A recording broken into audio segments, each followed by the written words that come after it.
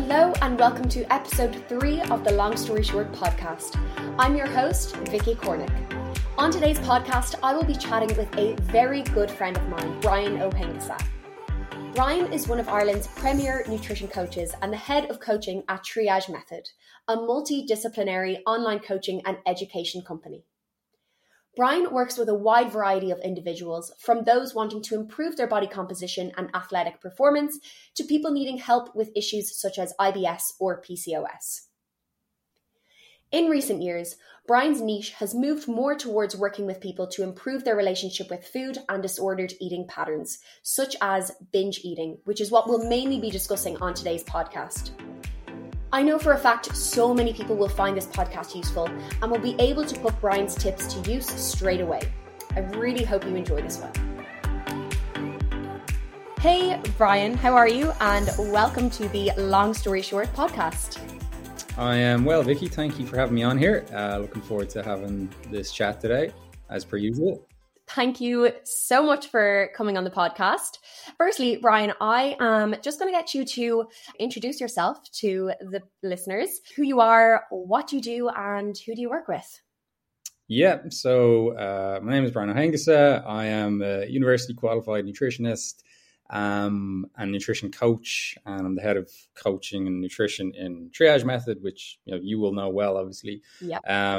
But it's a online coaching an education company. We've got a great multidisciplinary team there. We've got, physios, PTs, nutritionists, a doctor and a couple of doctors in training. So we're building out this really class team, and, coaching people online is one main area we do. And then also education for, general population, like lay people, but also professionals as well. So we have different services and stuff with that in mind.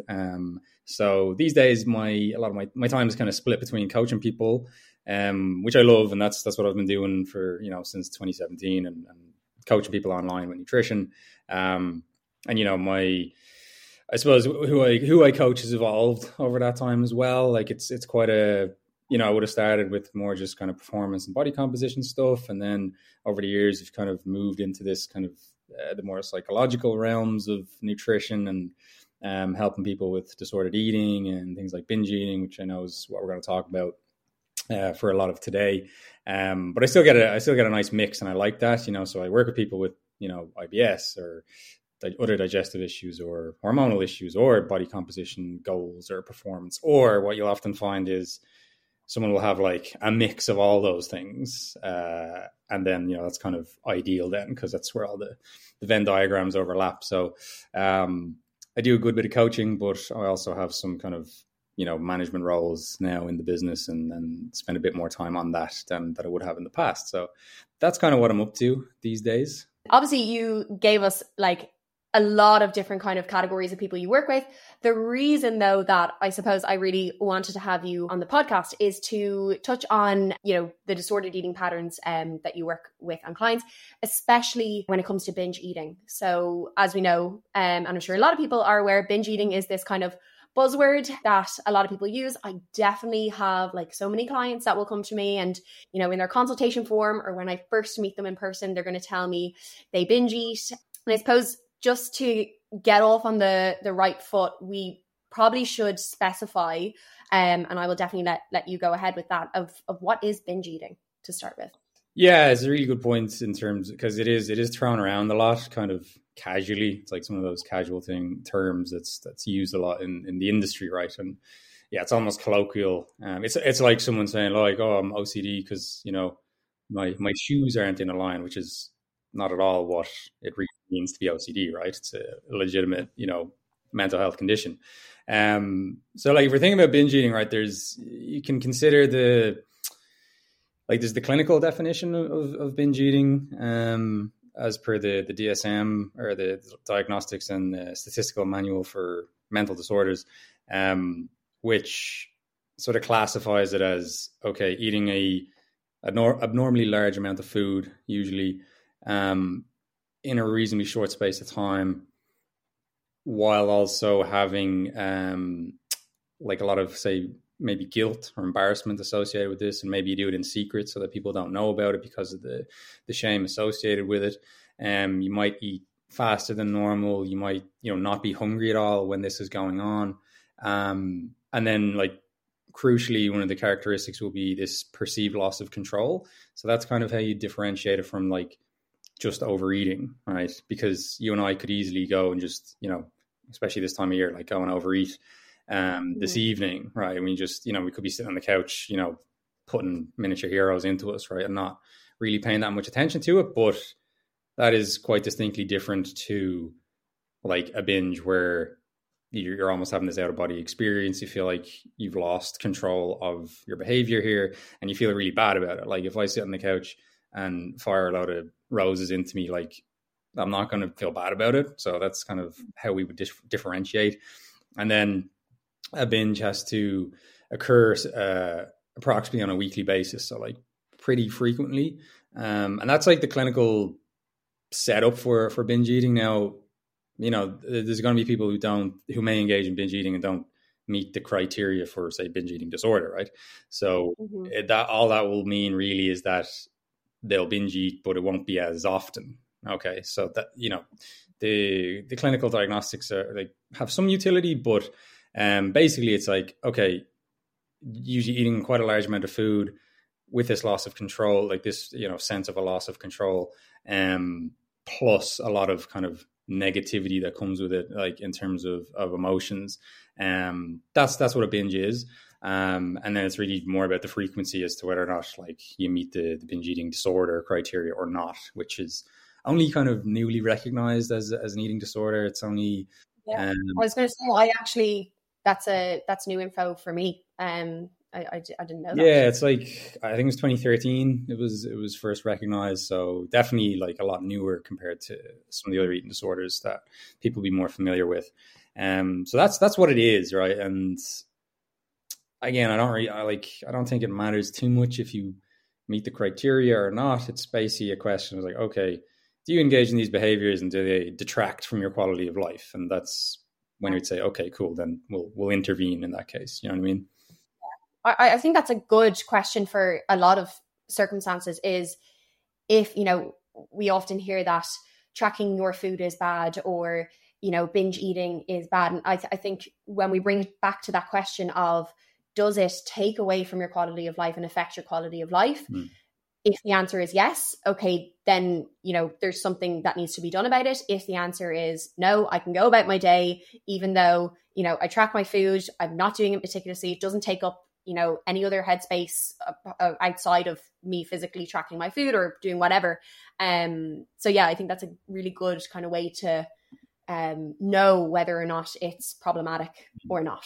Yeah, it should be pretty intuitive. Like, if you should be pretty conscious of whether or not it's a problem, and then, basically what I suppose we're trying to clarify here is that, like, most people engage in overeating at some point, right? It's not at all unusual. But, is it in the form of binge eating, which is, different? And then is it causing you distress, basically? Yeah. No, that's really interesting. We all at some stage kind of feel like, unbutton the jeans because Christmas Day or whatever it is. But yeah, it's when it goes past that point of where, and I've definitely experienced these feelings where you're in a conversation with people and you can't think about anything else but, food or what you've just ate or that type of thing, that I suppose when it occupies your mind so much. So yeah, no, I think that was brilliantly summarized. So hopefully that, gives our listeners a bit of an idea as to, do I have binge eating disorder? Should I go about this? Or, do I just binge and overeat, basically? Can you give us a bit of a description? I presume this is going to be quite different for a lot of people, but what is it generally that would cause a binge? Yeah, so you can probably break it into 2, maybe 3 different categories, or at least this is the way I think about it. There is a situation where people will perhaps binge and meet that criteria, and it's solely down to being too hungry.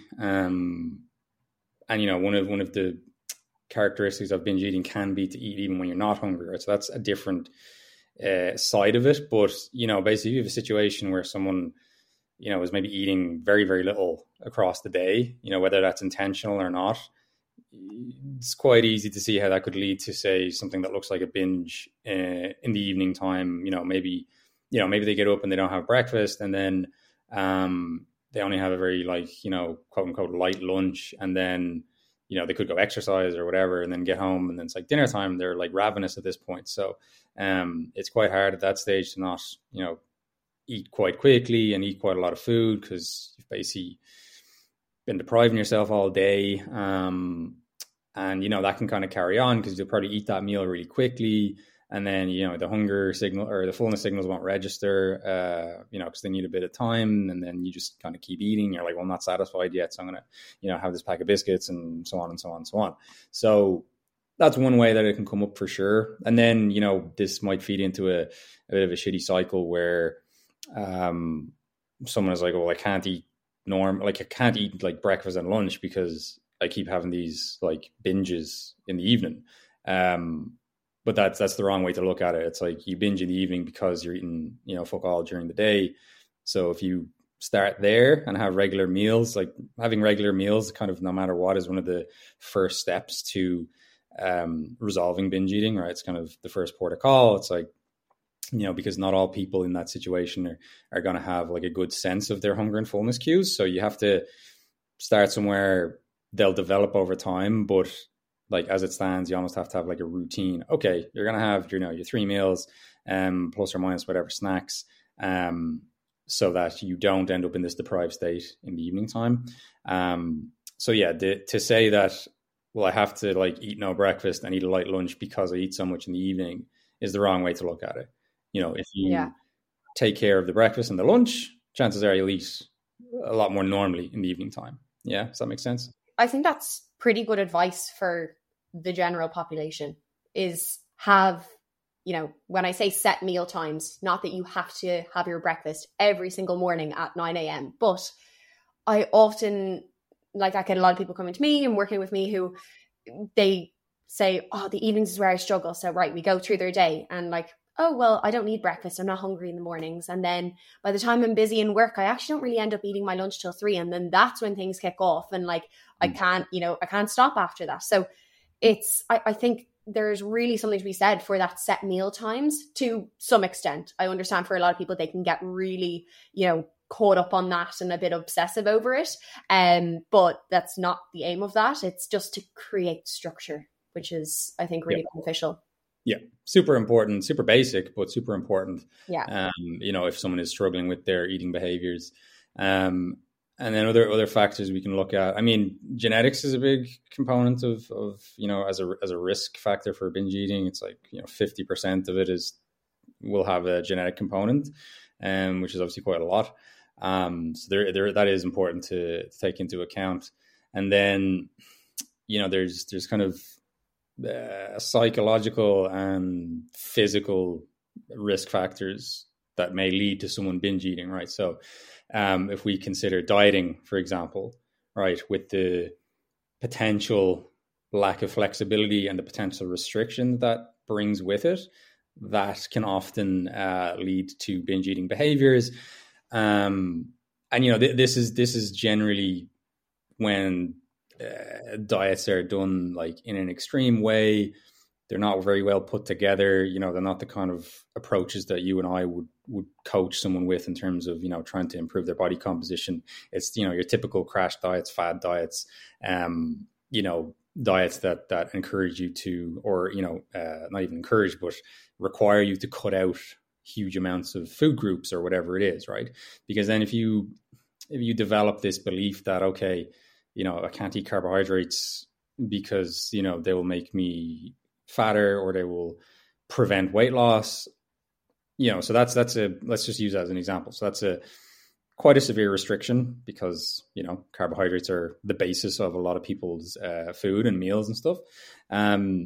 So if you're going about your business saying, okay, well, I can't have carbohydrates, obviously there's kind of a psychological allure then because these carbs are now, forbidden and they're on this pedestal. And what will happen is, in something like that's very restrictive, you probably can't avoid eating carbohydrates forever. You may find yourself in a social environment that they're there, and you, in your current beliefs and kind of mindset about this stuff that you've inherited from somewhere, you've read it somewhere, you've heard it somewhere, or someone's told it to you explicitly, like, you could be working with a shit nutritionist or something that says, okay, you need to cut out carbs, right? If you then eat some carbs, like say you're at a family gathering or something, and there's bread rolls there, and you have some bread, right? The psychological implications of that for you are that, shit, I've fucked up my diet now, I've broken the rule. In your head, you're saying, okay, I've broken the rule now. I do intend to stick with this diet though. So I do plan not to actually ever eat bread again after this. So I will actually make the most of it now because I've already screwed it up. So then, cue all the bread, cue all the pasta, cue all the rice, potatoes, chips, crisps, chocolate, whatever else you've been avoiding as part of this dietary approach will all go in, because you're basically making up for not only lost time and lost experience where you haven't been able to have that stuff, or you haven't been, quote unquote, allowed to have that stuff based on these restrictions, but you're also thinking about your future self where, you're never going to have any of this stuff again, essentially. Like, that's kind of the mindset. So that can absolutely trigger binge eating, because there's so much restriction involved that when you have this very inflexible approach to your nutrition and you screw that up, so to speak, that kind of cues a cascade of, again, guilt and shame and all these negative emotions that come with it. And then it creates this deprivation, physically and psychologically, which then you aim to satisfy, and that can easily manifest as a binge, right? Mm-hmm. And that can easily look like, the person who does, really well, Monday to Friday on their super restrictive diet, and then come the weekend, it all falls apart. And, that can just be overeating. Like, you and I are both very, very big proponents of going out to eat and things, right? When we enjoy our food. So foodies. Yeah, right. So we'll appreciate that we'll probably eat more calories at the weekend if we're going out for a meal or something, right? But that does obviously not constitute binge eating. But it's like you open up those floodgates, and then that's where it takes you if you're in this very restrictive approach to your diet, which, obviously the solution there, I mean, solution is simple, not necessarily easy, but you develop a more flexible approach to your nutrition. I know if I'm working with this on somebody, like, we have to assess, like, which foods are actually on your bad list and why, right? And actually have kind of a cognitive dissection of those, to see where someone's beliefs are actually at. And it's like, for example, again, with this carbohydrate thing, it's like, okay, why do you think, bread and pasta and stuff are so detrimental to your fat loss goals? And they'll give you some sort of answer. It depends what they've heard, what they've picked up. Could be, being misinformed by the insulin hypothesis, or it could be, just kind of distorted lived experience where, well, when I cut out, carbs in the past, I've dropped a few pounds pretty quickly. And that, that's mostly water weight, but they may not understand that. So if you have this lived experience that, like, the only time I can have success with this stuff is when I cut out those foods, then you build up kind of a case for yourself to do that. I need my mum to listen to that exact bit that you just said. I've been told she loves bread and she loves pasta, and I have been constantly reminded, obviously we're in the lead up to Christmas, this will be released after Christmas, but I've constantly been reminded, come January, there's no bread or pasta in the house. And that's my mum, who I preach this to on a daily basis. And anyways. There is that saying, they won't take advice from you if they change your nappies. So so true. And probably the other way around as well. Like, I don't take her advice. Exactly. Is there anything else that you would suggest, like strategies that you would suggest working on if people struggle with binge eating, or I suppose, like, any do's and don'ts that you have found would be useful, or that you found works with clients? Yeah. So, like, from like a broader viewpoint, it's about lessening the restriction, or restricting the restriction, right? And trying to have a more inclusive diet. So, if you're working on that list, then we'll use kind of exposure-based approaches to try and work some of those foods back into someone's diet, right, regularly. So, if you say to me, Vicky, like, jelly beans are on your bad list, and I say to you, okay, Vic, well, what about you eat one jelly bean every day? Like, do you think that's going to cause a problem? And you probably won't. And it's like, well, what about 2 jelly beans every day? And you can see where I'm going with this. And now that's kind of a very easy example for me to work to use, because jelly beans are a small little food, right? But that's basically the idea. So can you eat a small portion of cereal or something, whatever the food is that you want to work on? Can you eat a small portion of that? Under kind of certain conditions, which I can discuss in a bit in terms of like mindful eating and stuff. But what that can do, how I describe this, is like you kind of start building a portfolio of evidence for yourself that, right, I had those 5 jelly beans every day this week, and my world didn't implode, right? I didn't balloon out because I ate some sugar. I don't feel any different essentially, outside of maybe some potential discomfort about the process, but that kind of cliche that the growth is outside your comfort zone, right? So you have to push it a little bit on these things, but you can start very, very small. You can scale back to whatever the equivalent of 1 jelly bean is. You can scale back to there.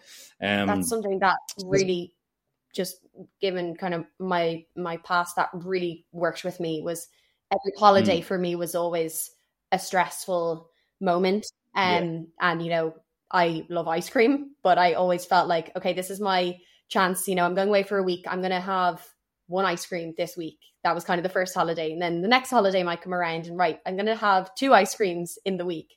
And it's just that, I suppose, building that trust in yourself. And it's really hard to do. And that's coming from somebody who's actually experienced that feeling of like trying to build that trust when it comes to eating those foods. And I think looking back on it, the holiday is always a great example that I give, because it's like each holiday just gets better and less stressful. And because you've come back home and you've gone, nothing happened, nothing bad happened. So it's, and if anything, a lot of good has happened. You gained memories, and you maybe had ice cream with your partner or your mom or your dad, somebody who, always would have wanted you to have an ice cream. So I think there's a huge reason to recognize those wins, no matter how small they might feel, of like, God, it's a bit embarrassing just having an ice cream while I'm on my holidays, but write that win down or celebrate that win, because it's really important. Yeah. People totally downplay like the value of a win like that, all the time in like check-ins that I do. It's like, you always get that, like, oh, I know this is silly, but I'm really happy with, how that went. Somebody says, I have no wins. And I'm like, I can list off 5 wins. I've seen you like 3 times this week. I can list off at least 5 wins that you've done something amazing. But that's actually a useful segue into like another topic in this area, is like, I haven't discussed kind of the third way that binge eating can manifest. And this is sort of, emotionally based, let's say. So, people can use binge eating as a coping mechanism of some sort, either to feel better about, if they're feeling bad for whatever reason, feel better, or at least just not feel anything at all, and try to induce a certain amount of numbness, to avoid like experiential avoidance, where you just try and not feel how you're feeling. Because that's kind of a complicated topic where, you kind of attach yourself to the idea that you have to feel good all the time, and therefore you're trying to avoid at all costs anything that doesn't look like that, which is definitely not realistic. And so it can manifest as a coping mechanism. Like a lot of coping mechanisms could slot in here. It just so happens that eating is a very easily accessible one. It has a lot of like pleasure associated with it, at least in the moment. Eating nice food is nice, until the binge is over, and then you suddenly feel awful about yourself. But that kind of what you mentioned there about, not having any wins, right? This is an important point, because, psychological risk factors for binge eating are going to be things like poor self-esteem. You know, and I see that a lot with people. Like I build that into their check-ins. Like I want to know, essentially, you know, not just the wins, but like also, you know, I want to know if, 1 to 3 things that you like about yourself that aren't related to your physical appearance. And I want to know 1 to 3 things that you're grateful for in relation to your body. That's, again, not down to physical appearance, right? And the people who need to do this work the most will struggle with it the most in the beginning. So you literally have it that, okay, they actually can't write anything, and then obviously these people are, you know, dealing with binge eating and stuff as well. So those two go hand in hand because, you know, all of that will be associated with a lot of negative emotions. So a way you can reframe that, like if someone's listening to this and they're like, oh, that's me, like I couldn't write, you know, one thing down that I like about myself in that context, like that's a problem. But the way I've reframed it for people is like, okay, well, think about what the people actually care about you would say in that context, right? And, you know, I had a lady recently who went and asked people, right, which was class, right? Yeah. So she didn't just do it as like a thought experiment. She actually went and asked people like her husband and family members and friends and stuff like that. So that was great. So that's a good way you can get around this if you're finding you're having a block initially. But I promise you, the more you do it, the easier it gets and the better at it you get. And another kind of psychological risk factor for binge eating is going to be perfectionism, right? Because for a lot of reasons, you know, it could be because that'll apply to a lot of areas of your life. So essentially, if you're not executing things to 100% and achieving perfection, by your definition, that's not good enough. You know, by your standards, that's not good enough. And yeah, what happens when you tell yourself repeatedly you're not good enough, right? And you can apply that like very easily to like a diet as well. So what I spoke about previously in terms of, well, you didn't stick 100% to this restrictive diet or not, or even unrestricted diets, because, you know, that's what I'll see as well. It's like you could give someone like this, you know, a calorie target, and it's like, you know, they went 5 calories over and it's not good enough. And that will cause issues in and of itself. I'd actually so Paddy for helping me with that, because that was me. Exactly, right. So yeah, it's an issue. And then within all this as well, you've got things like body image concerns, which we have to spend some time talking about, because that's almost like the main driver for a lot of these behaviors. Like a lot of these behaviors just manifest because, you know, it's like, you know, binge eating is an issue because you end up over consuming and then potentially gaining weight, right? And then that's a problem in your world because you're trying not to do that, because you're placing a lot of importance on your body shape and size and physical appearance and your body weight and whatever else. And, you know, we can talk about where that comes from, but really, really important point to consider in this space is that an overvaluation of physical appearance and body image is a major risk factor for things like restrictive dieting, and then also things like, you know, binge eating kind of further down the line. I'm jumping around a little bit here, but I will try and keep the thread at least in there. So I was talking about kind of binge eating in an emotional coping mechanism context. You know, so with that, like, how do we actually improve that, right? That's an important thing to consider. So there's a few ways you can go about this. In some ways, it's going to be a problem-solving exercise, right? And actual, like if we think about things that are protective against like eating disorders in general, not just binge eating, it's like problem-solving skills features there. Having a higher degree of self-esteem features there, right? Body appreciation features there. So you can see how all this stuff kind of opposes what I'm saying are the risk factors for something like binge eating, which, you know, should be pretty logical. But if you can identify what problem the binge eating is solving for you in that moment, instead of, right, because this is what generally people will do, especially if they're like on their own doing this. And I know this from working with a lot of people in this space. If they binge, they'll want to kind of stick their head in the sand and forget about it and pretend like it didn't happen because they feel so bad about it. And they never actually learn anything from it. Excuse me. So they'll end up just repeating the same behaviors over and over and over again. And I've had so many clients say that to me, that like they appreciate so much that they, throughout the coaching process, they're forced to reflect on these things, right? So we either win or we learn, right? There's no losing here.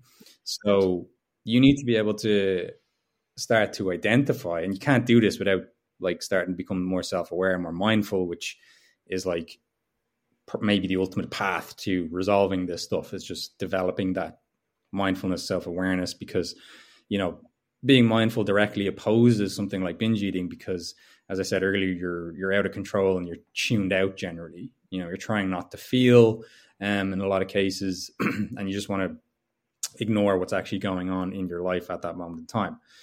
But if you can identify what is triggering this behavior, and, you know, I like to talk to clients about this in this sort of, terminology, because I don't want people to feel like they're fighting against themselves, you know.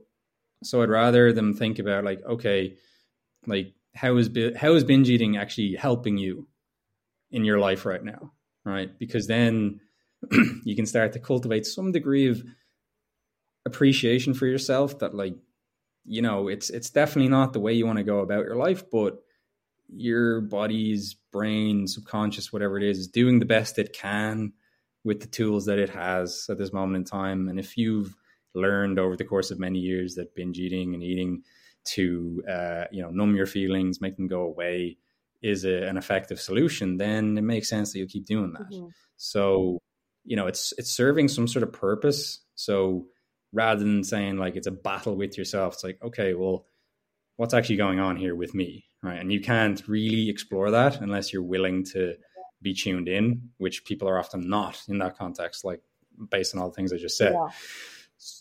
So you're trying to figure out, you know, what's the trigger here? And then you're trying to figure out, okay, like what are like literally all the other options that I could do in this context to try and potentially make myself feel better, cope with this feeling.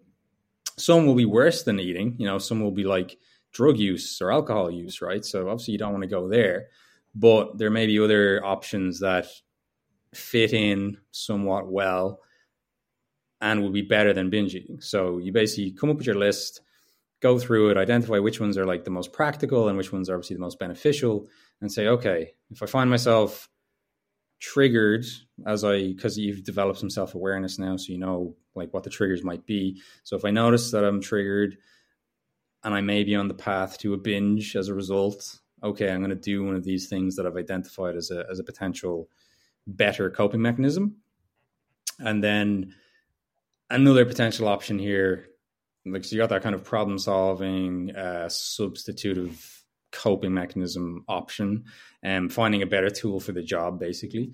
But you can also try and cultivate a degree of acceptance of what you're actually experiencing in terms of the physical sensations, the feelings. So instead of like panicking to drown that stuff out, can you sit with those emotions? Yeah.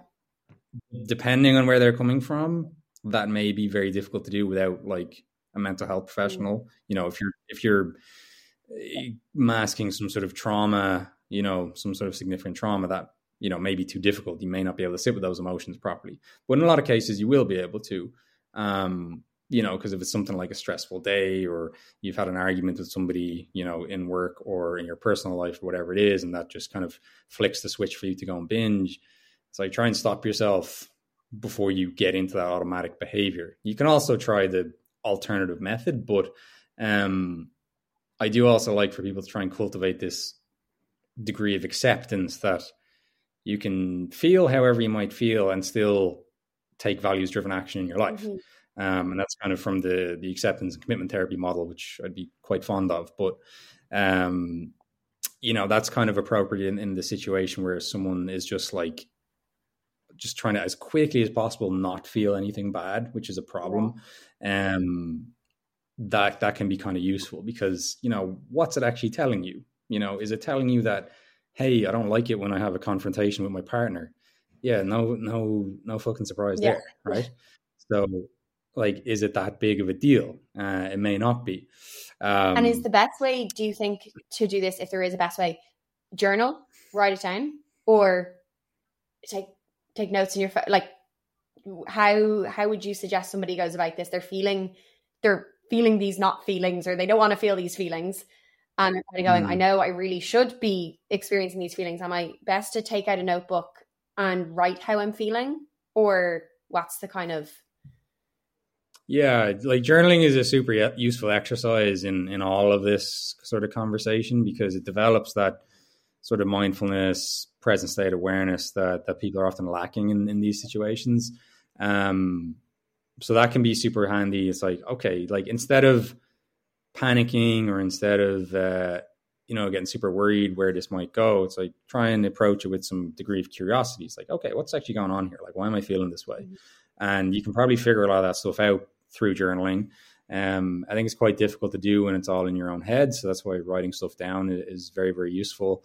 People can look up a kind of a sort of meditative exercise called expansion from ACT, or acceptance commitment therapy is ACT, which is designed to help people deal with difficult feelings and emotions, right? So you can look that up like on YouTube and stuff, or just Google it. Like Google ACT expansion, and you'll find exercises for that, right? So that can be quite useful to help develop that sort of ability to sit with potentially uncomfortable emotions. Like I said, depending on where these are coming from, it might be more than you can do on your own, and you might need some professional guidance on this. But in a lot of cases, like I said, there's a lot you can do on your own. Yeah, no, I mean, amazing info, and I got to listen to that information all day, because I think it's brilliant, the fact that no matter what end of, and I don't even want to say it this way, but what end of the spectrum, if people have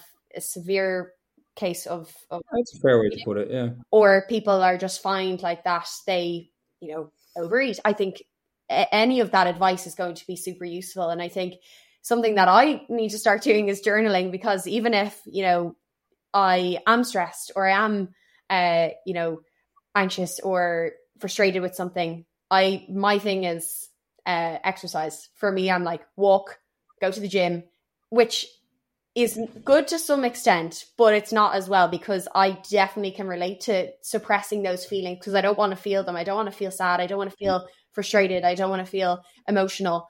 And it's crazy, I think, how we all have our certain coping mechanisms. And would I be right in saying that, when it comes to maybe emotional eating or boredom eating or something, it's, we have our list of coping mechanisms, whether it's, you're feeling lonely. Okay, rather than going to the fridge or going to the cupboard, call a friend, because that's matching your,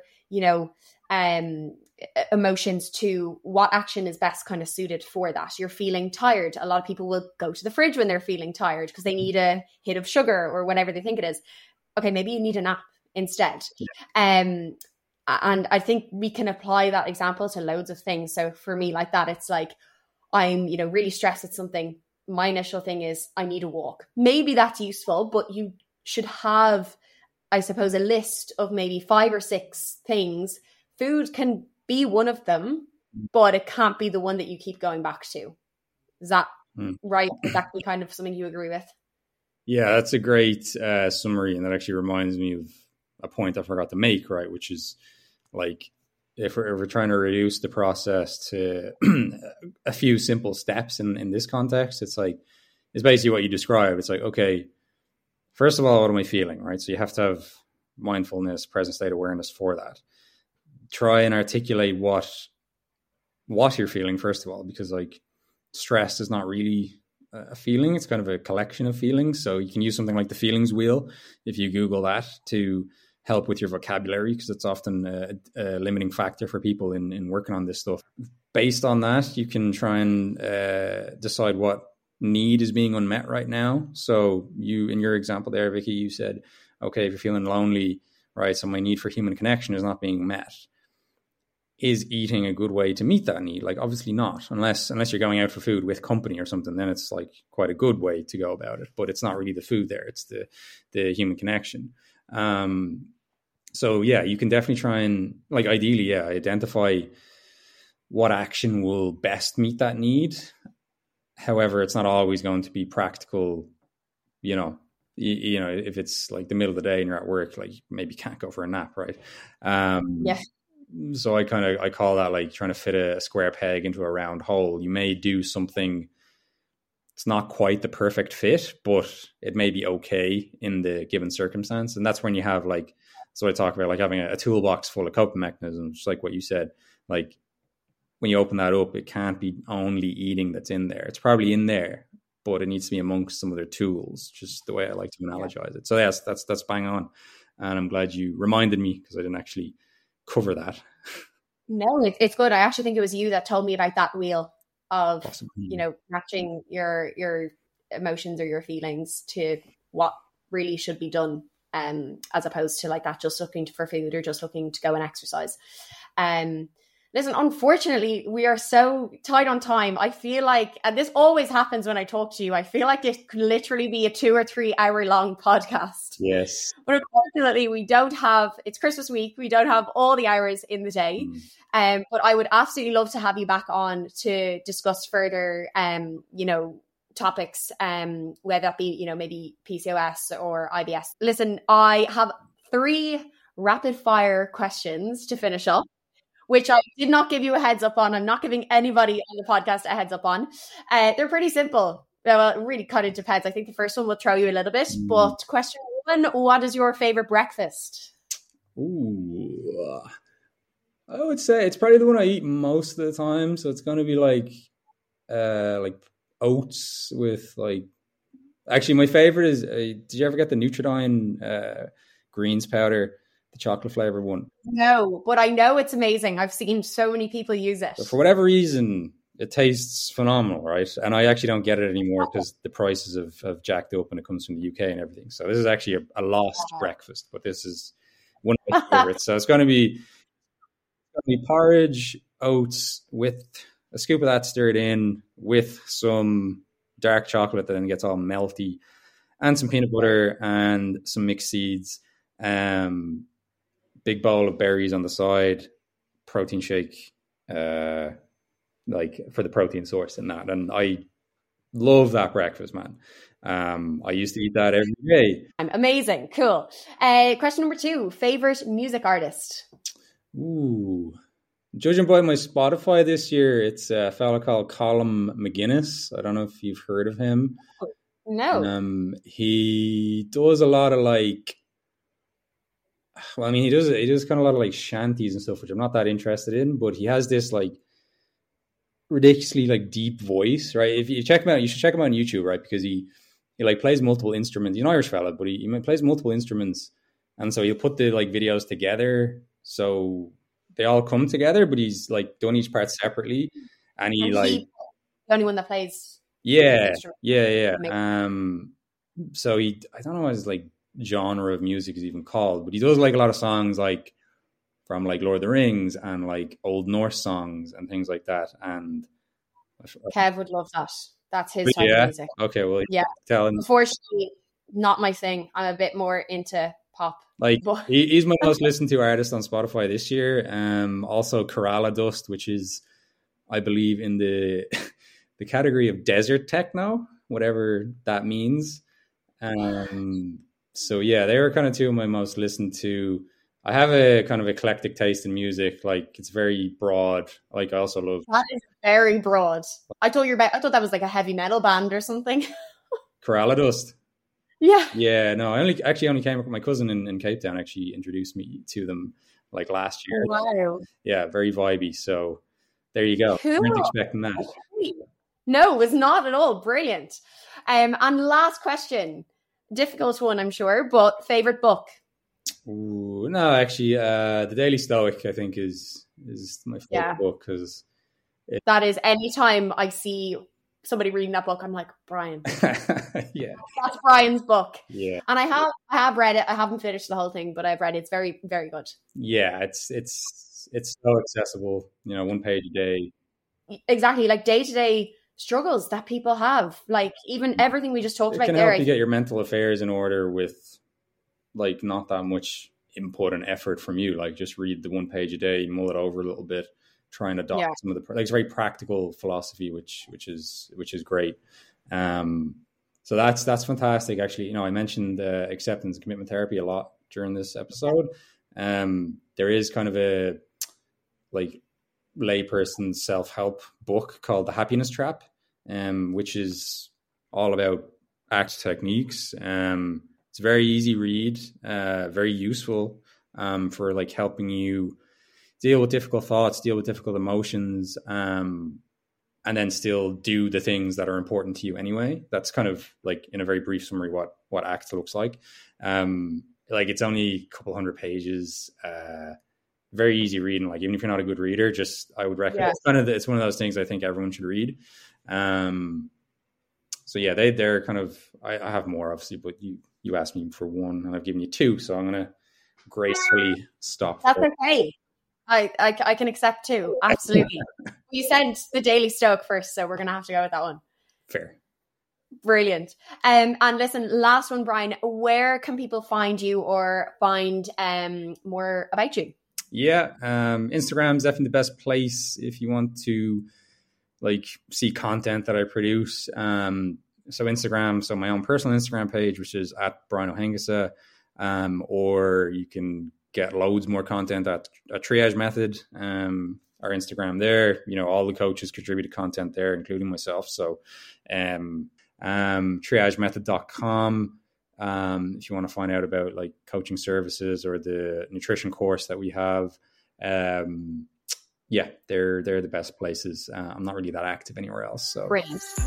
And just to repeat, his name is Brian hÁonghusa. Yeah. Hard to spell, but you'll find it. You'll have it in some sort of show notes, I assume. I will, absolutely. Listen, Brian, thank you so much for coming on the Long Story Short podcast. It was great to have you on and have a bit of a catch up as well. Yeah, I will keep in mind to have you on for further podcasts. Absolutely, I'd be happy to. Great, thank you so much.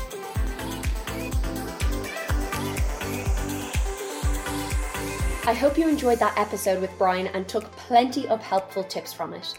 If you found it useful, I would love for you to share it with your friends, family, or anyone else you think might find it useful, as this really helps in growing the podcast. For more information, make sure to follow me on Instagram at Vicky Cornick, as well as my gym page at victory_fitness_IE. This is where you can also check out our 28-day trial that we run for half price. Lastly, if you're wanting to get updates for future episodes, which include some incredible guests, don't forget to subscribe to the podcast. See you next time.